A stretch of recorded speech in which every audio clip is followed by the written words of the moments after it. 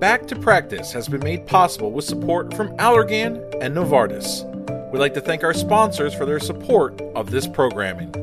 Welcome back to New Retina Radio, Back to Practice, telemedicine in the COVID-19 era. And today is September 11th, and I'm joined by three amazing international guests. We have Francesco Bascia, who is the Director of Ophthalmology, Director of the Ophthalmology Clinic and School of Specialization in Ophthalmology at the University of Sassari, Italy. We have David Steele, Consultant Ophthalmologist and Vitreoretinal Surgeon at the Sunderland Eye Infirmary and Honorary Professor of Retinal Surgery at the Institute of Genetic Medicine at Newcastle University in the United Kingdom, and Ramin Tadioni, Professor of Ophthalmology at the University of Paris in Paris, France. Just to give a brief update, currently worldwide, we have 28.1 million cases of COVID-19 that are known diagnosis, 909,000 deaths. In Italy, we have 283,000 cases with 35,000 deaths. The United Kingdom have 360,000 cases of COVID with 42,000 deaths. In France, we have 392,000 cases, 31,000 deaths. And in the United States, 6.3 million cases with 191,000 deaths. With that, I'd like to welcome in my guests. Thank you all for joining us here for Back to Practice, New Retina Radio, focusing really on telemedicine. And let's start out with David Steele in the UK. David, what's the status update on COVID-19 in the United Kingdom? Well, so we're just starting to get a significant recurrence, John, unfortunately. So the numbers have crept up, I think around about 20 per 100,000 cases, something like that in a lot of areas, and local hotspots. So parts of the UK are going down into quite intense lockdown, but there's also just nationally, there's just been announced that they're restricting social interaction. So you're not allowed to meet in groups of more than 6 with more than 2 households. So they're trying to sort of nip the recurrence in the bud. Clinically, we're carrying on as we've done before, which I'm sure we'll get on to discussing. So David, do you attribute this recurrence to anything? Are people easing off on some of the restrictions and therefore we're seeing recurrence? Is it a back to school issue or is it a multitude of factors? Well, schools have just gone back in the UK from last week, but actually I don't think it's that. I think it's a relaxation of attitudes. People, holidays, people were desperate to start seeing each other, and pubs were reopening in some forms. Restaurants, where there was a massive drive to get back people to restaurants. I think the increasing, mixing has led to it. It's a very difficult situation because a lot of people are very upset, but equally well, nobody wants to go back to the figures of March, April time. Yeah. No, absolutely. Ramin, I just read an article that there are now 10,000 new cases a day in France, that this is an all-time record for France. Are you feeling that type of recurrence? Yes, we do. Actually, the number of cases depend also on number of testers, and now more and more institutions ask people doing tests. So maybe this is not so reliable to compare to what it was before, but the number of patients coming to the hospital and with bad situation in particular, that's really an important factor. And we see again in the hospital more and more people. So actually, yes, there is an increase. Clearly, there is an increase.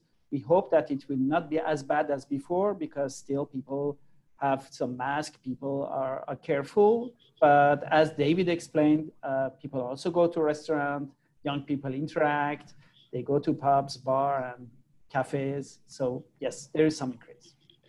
And Francesco, Italy was really kind of the epicenter at the beginning of this and was hit incredibly hard, but it seems like Italy is doing an amazing job now. What are the status of things in Italy?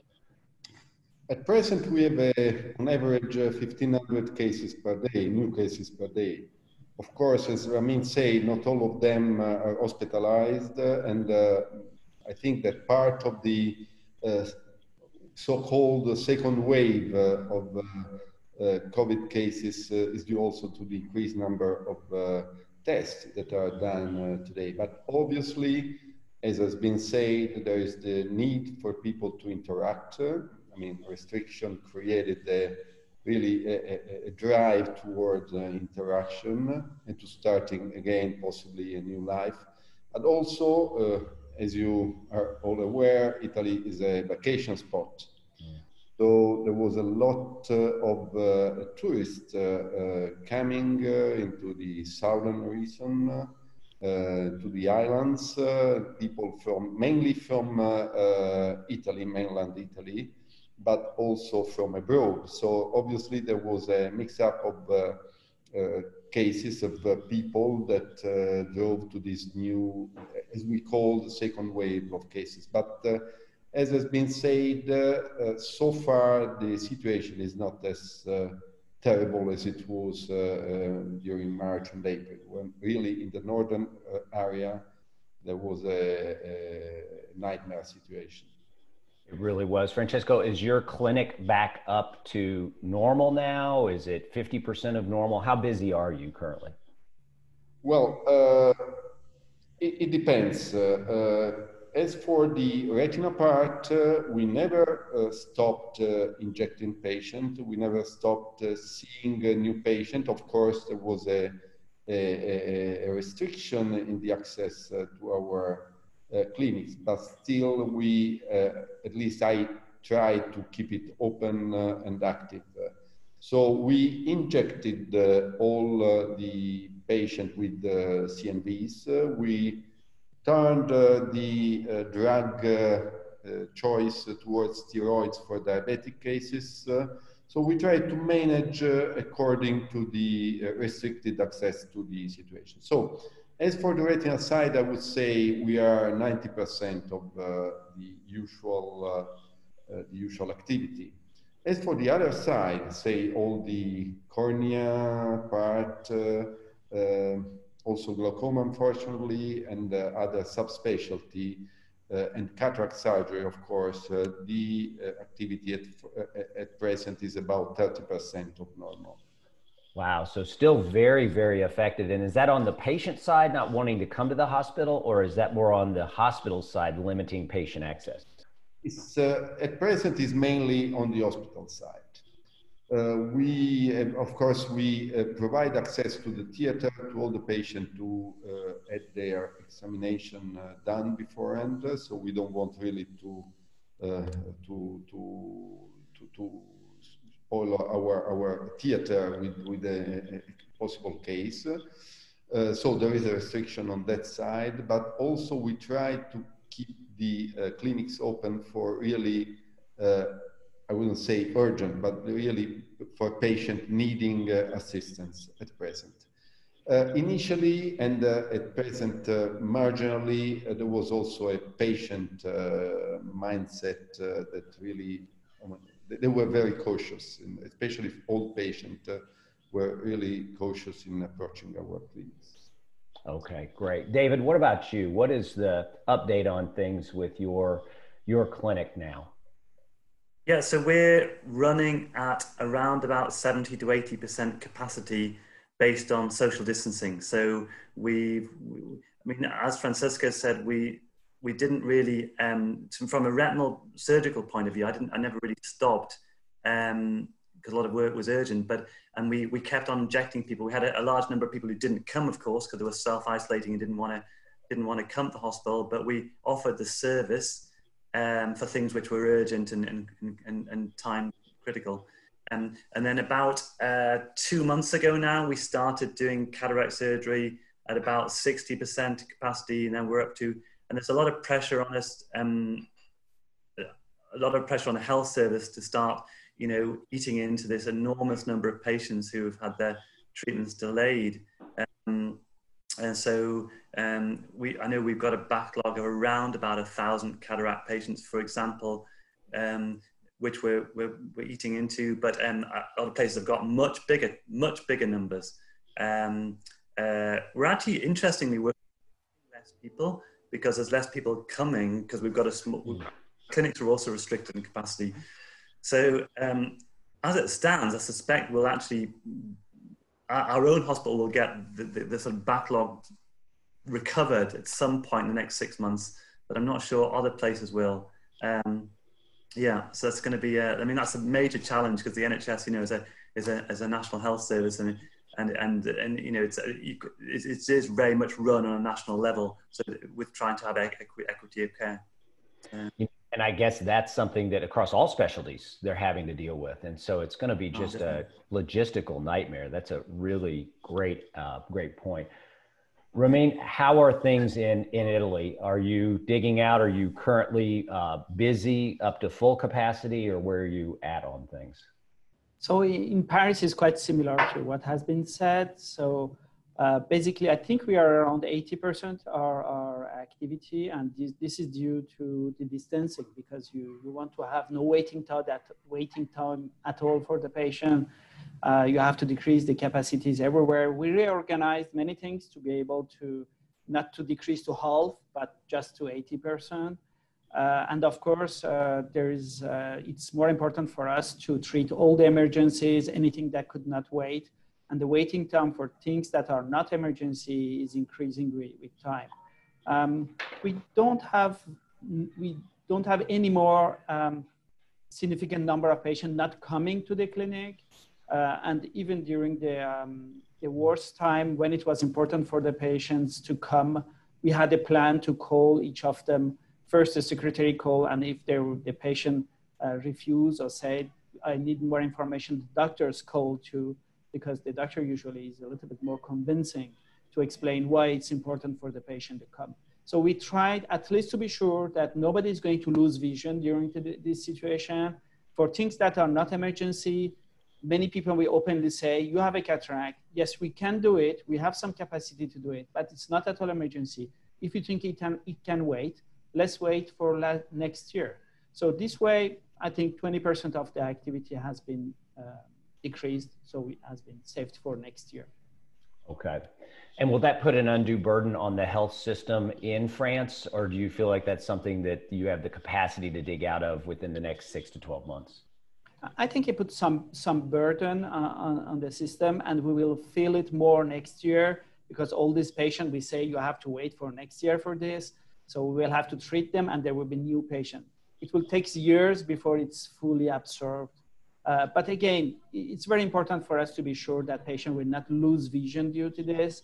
If it's just some waiting time and it's acceptable by the patient, we can wait. But even for cataract, there are patients that cannot wait. They have one eye, their vision has decreased, they cannot work, so it's important to take care of them. And Ramin, are you delaying any retina surgeries at this point, or are you able to do all of your retina surgeries? Right now, I would say we do all the retina surgeries. We don't delay. Yeah, I think we do everything. I was just thinking if there is a situation we can wait for 1 year, but for retina, it's not usual that if there is anything can wait so long. So no limitation on epiretinal membranes or macular holes? No, we do this. Okay, fantastic. Well, the real goal of this podcast is really going to be looking at telemedicine. So I want to get into the telemedicine side of things. And we have a really unique aspect here today, because we have people who are kind of figuring out telemedicine, people who are kind of midway through telemedicine, and then people who have done a fair amount of telemedicine. Ramin for almost more than a decade. So Francesco, I will start out with you. Tell me about your experience right now with telemedicine. Yes, unfortunately, we are very primitive in our telemedicine approach. And this is due to the, of course, lack of hardware, lack of connections. The national system in Italy is a burden of debt, and telemedicine was perceived as being a luxury. And this was true till before the COVID era. Now, of course, there is a different awareness. But at present, still, we are at that stage. So what we can say about telemedicine in our, at least in my hospital, is that we started utilizing telephone calls, of course, to assume patient that missed visit, in order to understand whether this was due to the patient perceived difficulty in coming, or because of any other reason. And as Ramin said, initially this approach was done by nurses or by administrative clerk, and in more difficult cases or cases where we really perceived there was the necessity for the patient to be seen soon, a doctor, usually a resident, try to convince the patient to come over. Apart from that, we also shared few examinations, mainly OCTs, of course, with the say peripheral doctors, spokes doctors, who shared with our clinic the images and the patient cases, and we discussed with them the urgency or the possibility of delaying seeing or treating this patient. And this was done by texting, so very primitive, unfortunately. Now I think that there will be a massive inflow of funds, of course, by the national system, because the new medicine approach needs definitely telemedicine, at least for some patients. I wouldn't say this sometimes, most of the times, patients still need the doctor contact. And also our decision, and this is my perception, but I think that my decision would be different if I was in front of the real patient and all the investigation and the relatives around to discuss the patient management. And go in a little more depth in that, Francesco. How do you feel like you would change things if you're not in person with the patient? Are you less likely to treat that patient because they're not there? What would you do differently via telemedicine as far as your approach to the patient?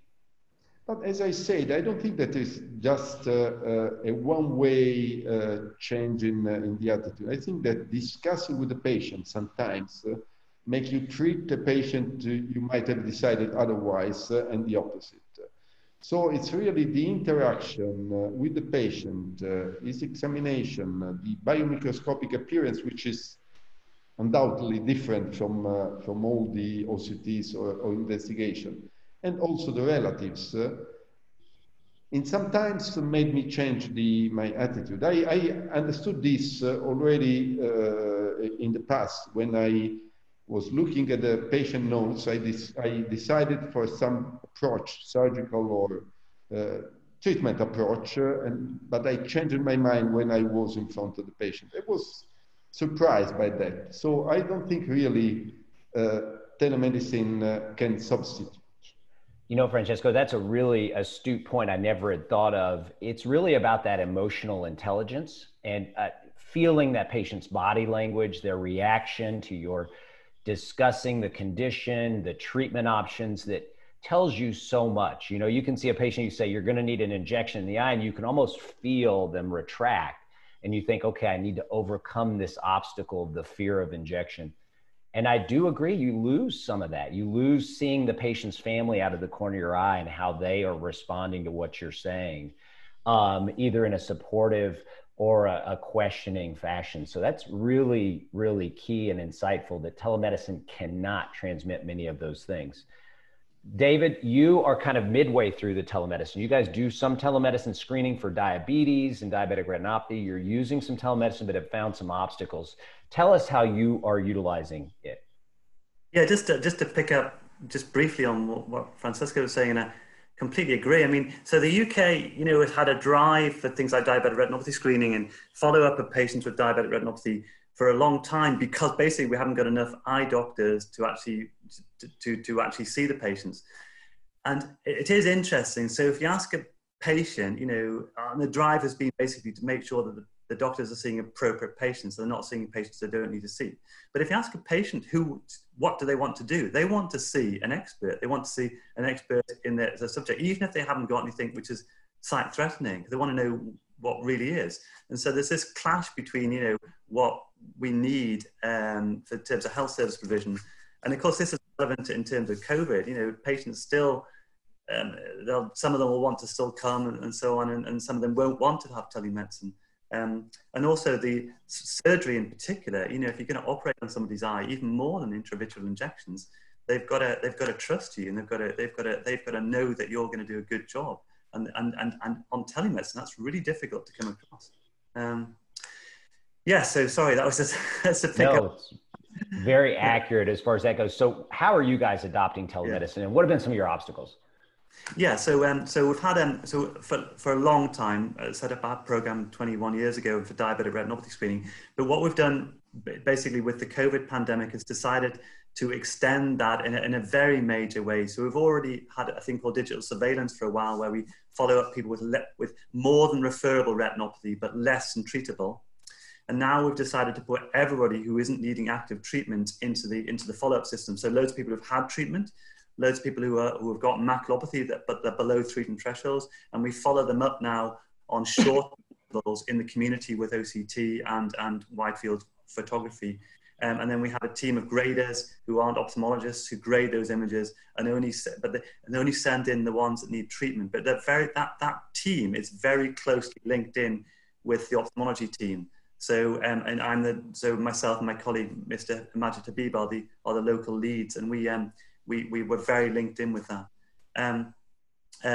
So that's to try and reduce people's exposure and only make them come to the hospital when they need it. So that's established and now expanding and fulfilling that role. We just to pick up on something we mentioned before.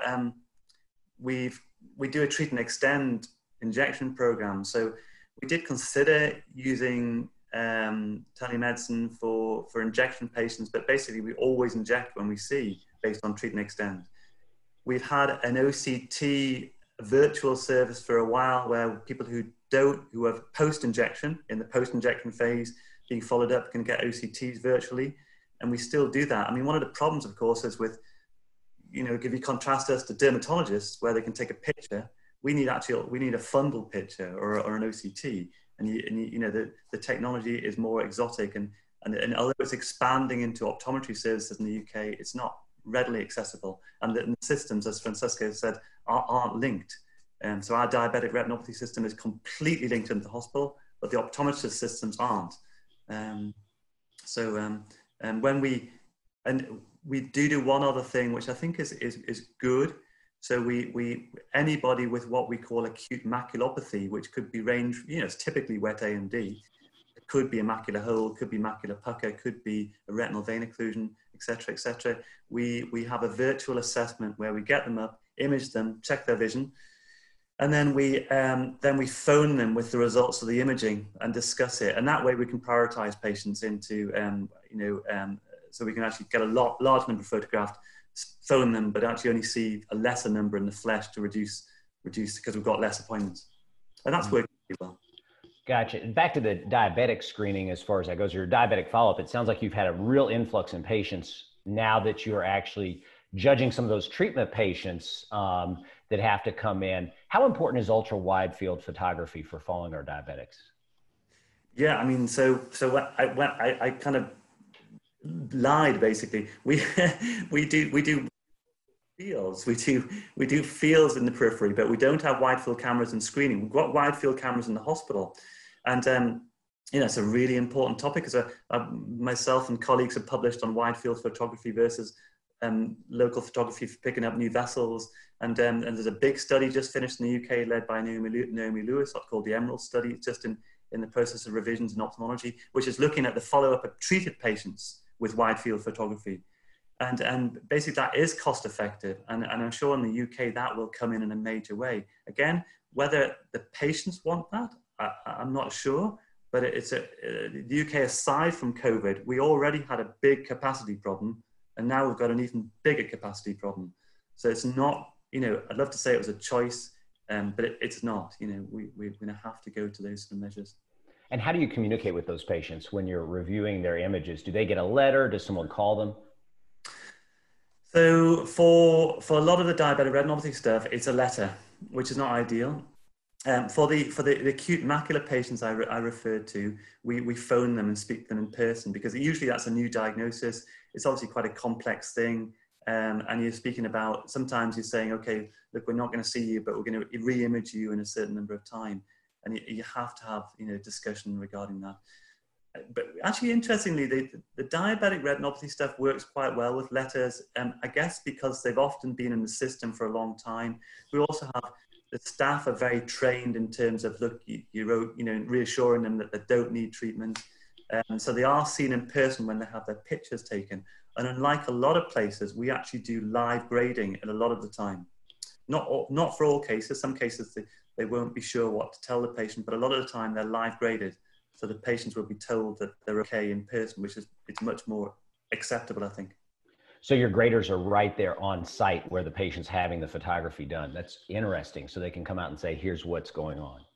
Yeah, not all the time, because some grading need more time and more experience, but a lot of the patients, yeah. How long did it take you to get your graders up to speed? Is that an intensive program? What kind of qualifications do they need? Yeah, so that's a long story, but effectively in the UK now it's quite structured. There's a series of qualifications from the most basic sort of photography skills up to grading skills, into advanced grading skills with OCT.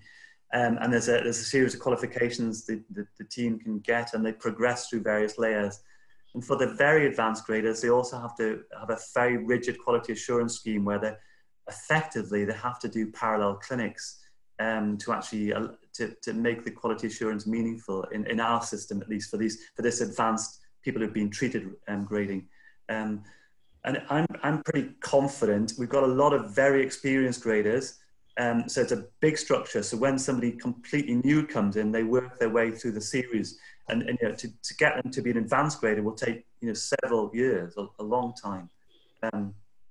But it's quite an organized structure, and that's taken a long time to reach the point that it is in the UK, which is interesting in terms of AI, which I know Raman's got some experience of. The national screening program in the UK is considering AI. But because it's a national screening program, we can't institute it locally until it's accepted nationally. That's quite interesting, and a great segue. I was thinking the same thing. I mean, tell us about AI and grading of diabetic retinopathy in fundus photos. So inspired by the British experience on the screening of diabetic retinopathy, years ago, my former chief of department began a screening program in France, because basically 2/3 of the patients never go to the ophthalmologist. They didn't have access for any reason because it was difficult and so on. So we had for more than a decade a huge database of images, well graded twice by people who are checked for the quality and so on. And later on, our problem was to find grader, because for legal reasons in France, it has to be done by an ophthalmologist. We can't train someone else to do it, and it's very difficult to find ophthalmologists doing this. So years ago, again, in the department, even before I became the chief of department, there was a program to try to find an AI system. And they had been tentative with different technologies until these last neuronal networks came out, and this one was very effective. And it happens that it's as effective as grader to make screening for most of the cases. So this has been developed. Now there is a CE mark OFDI system, which is based on this and is available for European right now. And in a few seconds, it makes the screening, and we have checked several times that it's working well. So it solved the other piece of the puzzle, which is who is going to grade it. So of course, it has to be tested in different settings because any aspect change. And I find in telemedicine, because this is not our only telemedicine program, we have a few ones that we begin, one of them 5 years ago when I become chief of department for other diseases. So we are very conscious that we have to make the life easy for the patient. But what I learned very quickly is that this is very different for tech development. Tech people develop gadgets that work somehow, and then they improve it with time because we use it and they improve the tech. In medicine, you can't come with something, say, oh, it works, so and we are going to improve it if there is time later on. So you have to be sure that it's secure. And any small aspects from the network, the quality of the imaging, the doctors, the patient being here or not, the selection of patient, everything has an influence. And recently we did something about this in one of our clinics, which is We basically make the images with the patient. We had the patient in front of us. And a few weeks later, we asked the same doctor to review the file. He didn't remember exactly which patient was. It was mixed, and make an assessment what they want to do with this patient. Very simple question, treat and extend. Increase by 2 weeks or decrease by 2 weeks. And we find in 1/3 of the cases, there was differences between the real and these semi-virtual things.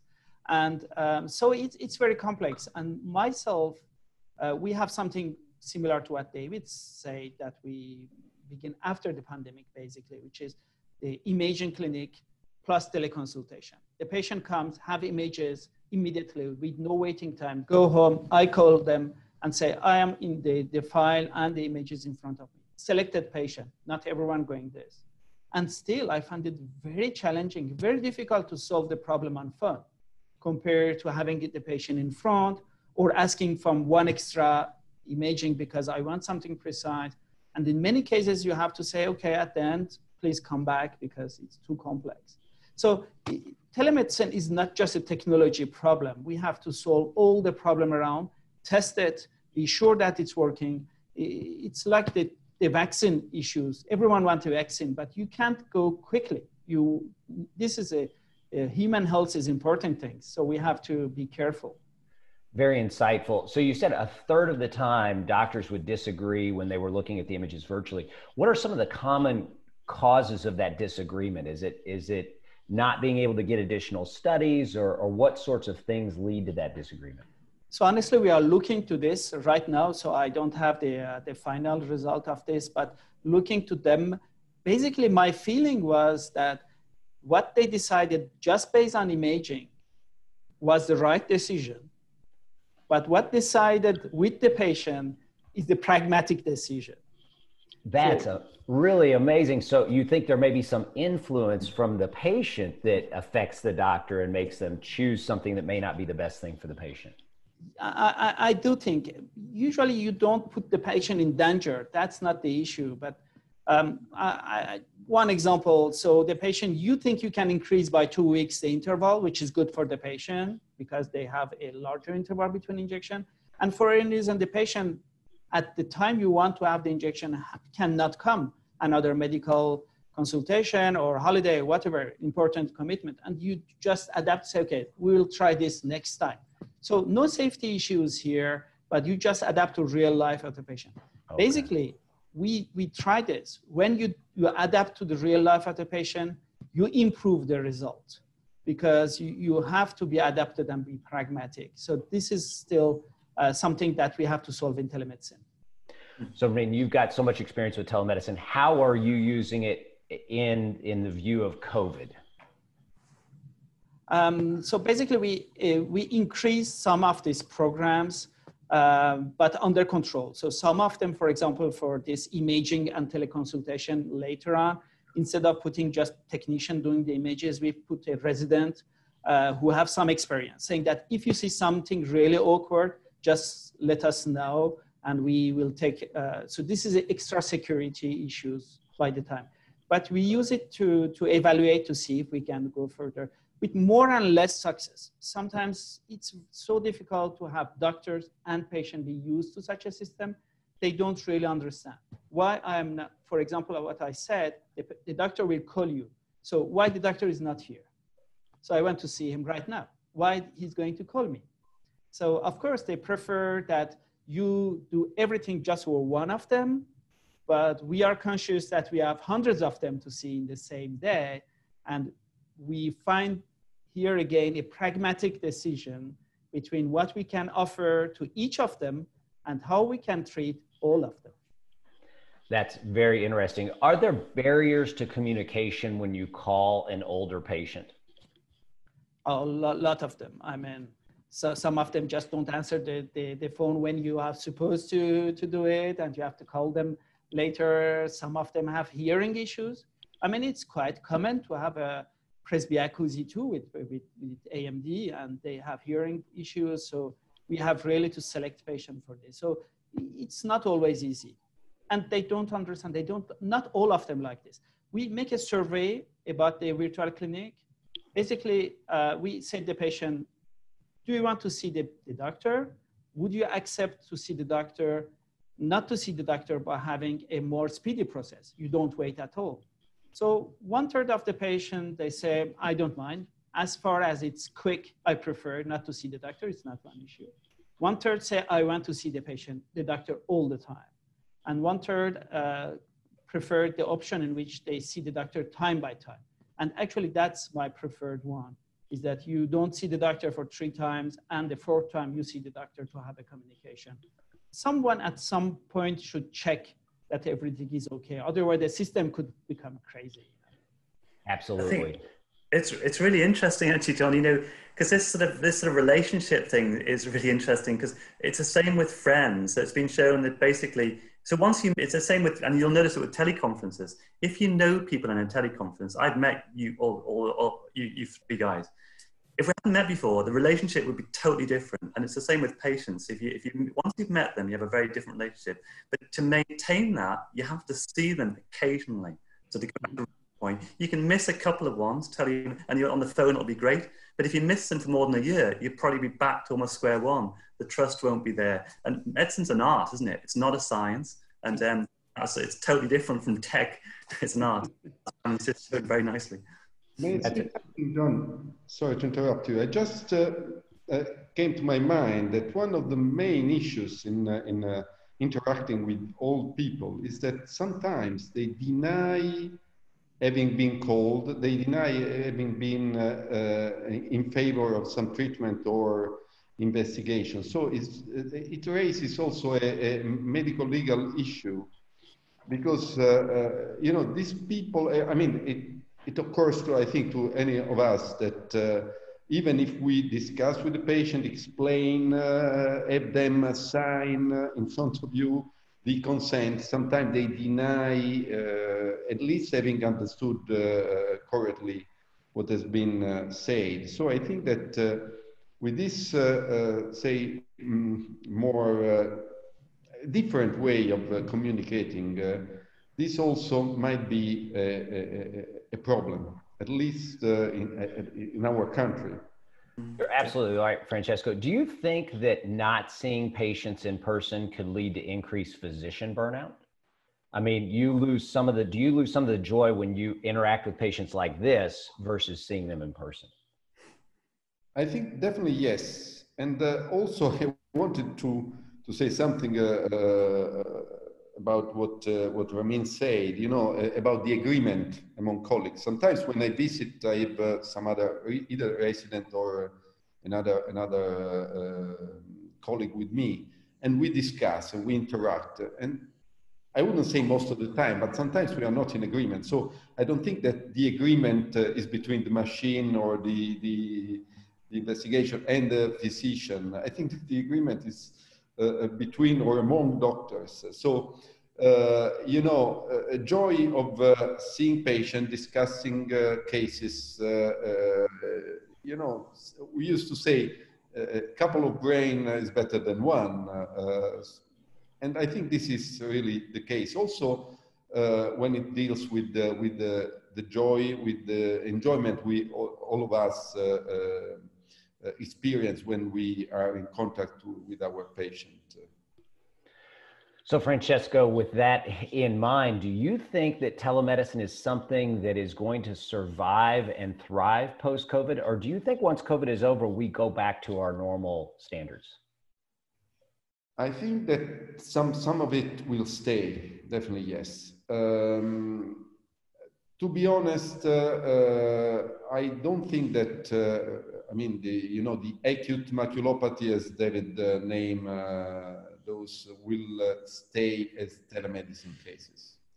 I think they will come to our casualty department. So I don't think that for that side, telemedicine will survive, but definitely for the screening and for follow-up of diabetics, more chronic cases, also glaucoma cases, part of it will stay. Still, we have to improve something. I don't think that still we have accurate home testing or cameras, because I mean, definitely, even with this telemedicine approach, someone should take pictures of the wide angle fundus images or OCTs. There is a person in front of the patient. So what I really think telemedicine should do is to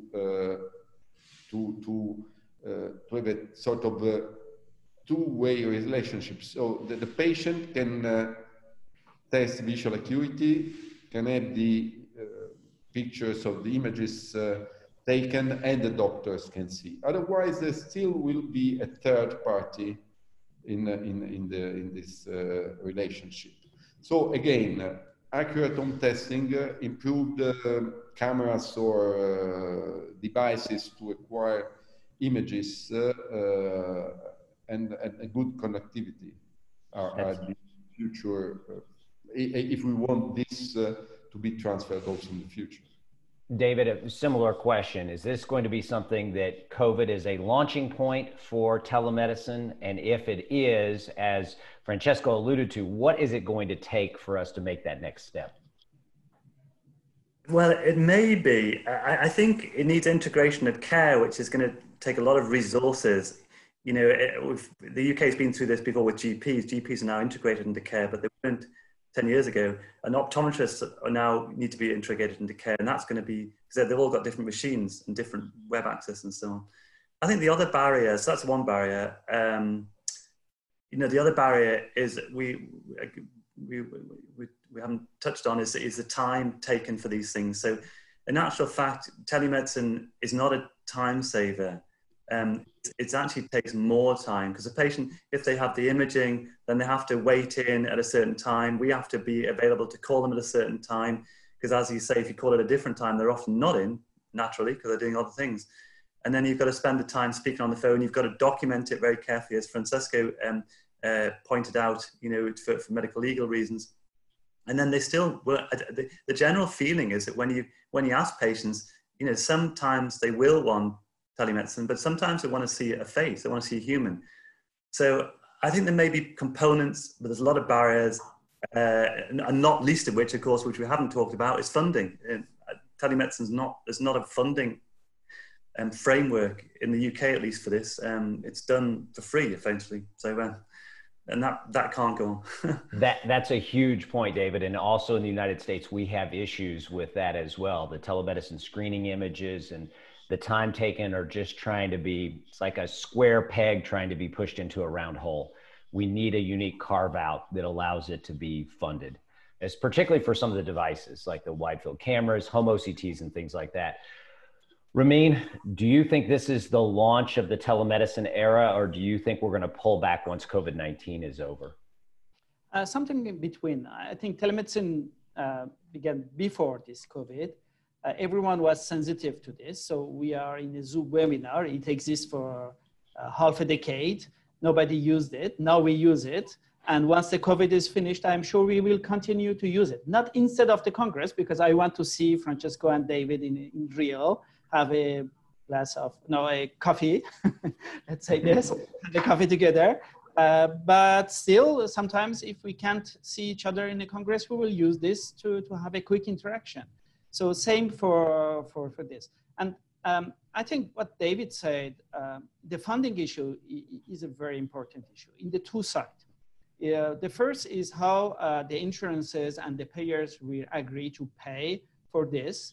And of course, they will need new data to show that it's as effective, as good. And that's good, that's fair. So it will take time. So it's not like the COVID ended and we are going to do all the telemedicine stuff immediately. It will take maybe a decade to have all the data. But at the same time, my concern or my thought is that at some point, many of the human interactions that we are talking about will be sacrificed.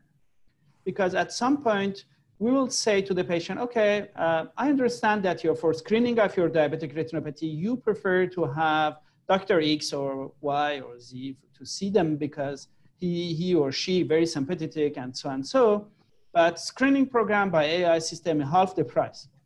So I just reimburse half this price and you pay for your extra yourself. And at this point, we may notice that 1/3 of the patients have no issue. They say, I love David, I love Francesco, I'm going to pay the extra and I will see them. And some of the patients, because they cannot afford it, or because they don't value it at this point, they will say, okay, Ramin, no, he's not a very good guy. I'm okay not seeing him. He's not good looking enough, and I'm okay to just have the telemedicine. So the funding at the beginning could be an obstacle, and at the end could be the drive, the killer, who will say, okay, we go telemedicine, it's cheaper. If it's cheaper, we'll see, because David say it's not obvious everywhere that it's going to be cheaper. Our ophthalmology devices are expensive. You can't have them everywhere, the best one. So diabetic retinopathy, still the screening is based on last century technology everywhere because it's cheap. You have to see. You know, that's a great point, though, Ramin, that this could actually decrease our reimbursement. And I don't think we're actually thinking of that. If they say, hey, look, more efficient, you're not seeing the patient in person, less time spent in your clinic, we're going to decrease the work-related value of what you do and pay you less to do the same amount of work, maybe even requiring more effort, because talking to a patient over a teleconference or on the phone is much more difficult than in person. I agree. Last question as we wrap up here. This has been fantastic. I appreciate so many diverse opinions and so much wise insight. Ramin, what are we going to need from industry to help us with telemedicine? Basically, to be able to run, fund, and help us running and funding clinical research showing the benefit in every aspect. I think we have to work all together, not industry alone, not us alone, not the funding or government alone. Work together with no prerequisite, with no prejudice. We just see what's useful, we take it. What's too expensive or not useful, we just accept to stop it. We have to work together. And David, how do we get different countries, European Union, United States, you know, the UK, to all kind of come together to adopt a similar protocol? Can we do that, or is that just an immense obstacle? Yeah, I was just thinking when Ramin was speaking there, the complexity of the trials that we're going to need to actually to answer the questions he's just posed is complex. But you know, and obviously the funding structure in every country is so different, and it's totally different between our 4 countries. But the questions are probably similar. So it should be possible, but it'll take some careful planning. And it is in the interests of industry. Obviously, they have therapies that work and that they want us to use and we want to use. So yeah, it should definitely be a partnership to do the trials together. Definitely, yeah, challenging. But. And Francesco, I'm going to change it up a little bit for the last question with you. Italy has come through the storm of COVID and done really well. We are currently in the States, just in the midst of things. We have 40 to 50,000 new cases a day, and unfortunately are leading the world in number of COVID cases. And we're seeing a recurrence in UK, a recurrence in France. What advice do you have as someone from Italy who has weathered this and done rather well to us coming through this and getting back to a more normal life? Well, it's very difficult because, of course, there are differences among the countries. I think that most of the cases in Italy, and the cluster of cases in northern Italy, was due to the crowding of people. I mean, the big industrial cities like Milan, Bergamo, Brescia, where most of the industries in Italy are, together with the public transport, because I think that, I mean, the metro and all the crowding within those means of transportation made a really difference. So it's very difficult, for example, for a city like New York City to move otherwise utilizing cars like we do routinely, or with motorbike, because of weather, because of the difficulties and the differences in the attitude. And these are very difficult to suggestions to give, because again, there are different structures of the cities of the country. But I think that what really made a difference in Italy was the lockdown period, and which created an awareness that social distancing and use of masks was really, and possibly gloves, was really something necessary. So I think this is something that anywhere could be done and could be improved. Fantastic. That's great advice and gives us hope that if we can do the right thing, we can come through this. I want to thank all the panelists, Francesco, Ramin, David, you guys have been wonderful. I need to update. Francesco is actually a professor of ophthalmology at the University of Bari, one of my favorite places that I've been. I was at a meeting there a couple years ago, Francesco, and it was fantastic. Thank you all for joining us for this episode of New Retina Radio COVID-19 Back to Practice, focusing on telemedicine. I'm John Kitchens from Retina Associates of Kentucky, and tune in the next few weeks for our next episode. Thank you. Back to Practice has been made possible with support from Allergan and Novartis. We'd like to thank our sponsors for their support of this programming. This webcast podcast is intended solely for ophthalmic healthcare professionals and ophthalmic industry representatives. By accessing this webcast podcast, I acknowledge that Bryn Mawr Communications LLC, herein BMC, along with any all third-party corporate supporters of this webcast podcast, makes no warranty, guarantee, or representation as to the accuracy or sufficiency of the information presented in this webcast podcast. BMC, along with any all third-party corporate supporters of this webcast podcast, do not endorse, approve, recommend, or certify any of the opinions or information presented or mentioned. BMC expressly disclaims any and all liability or responsibility for any direct, indirect, incidental, special, consequential, or other damages arising out of any individual's use of, reference to, reliance on in this webcast podcast.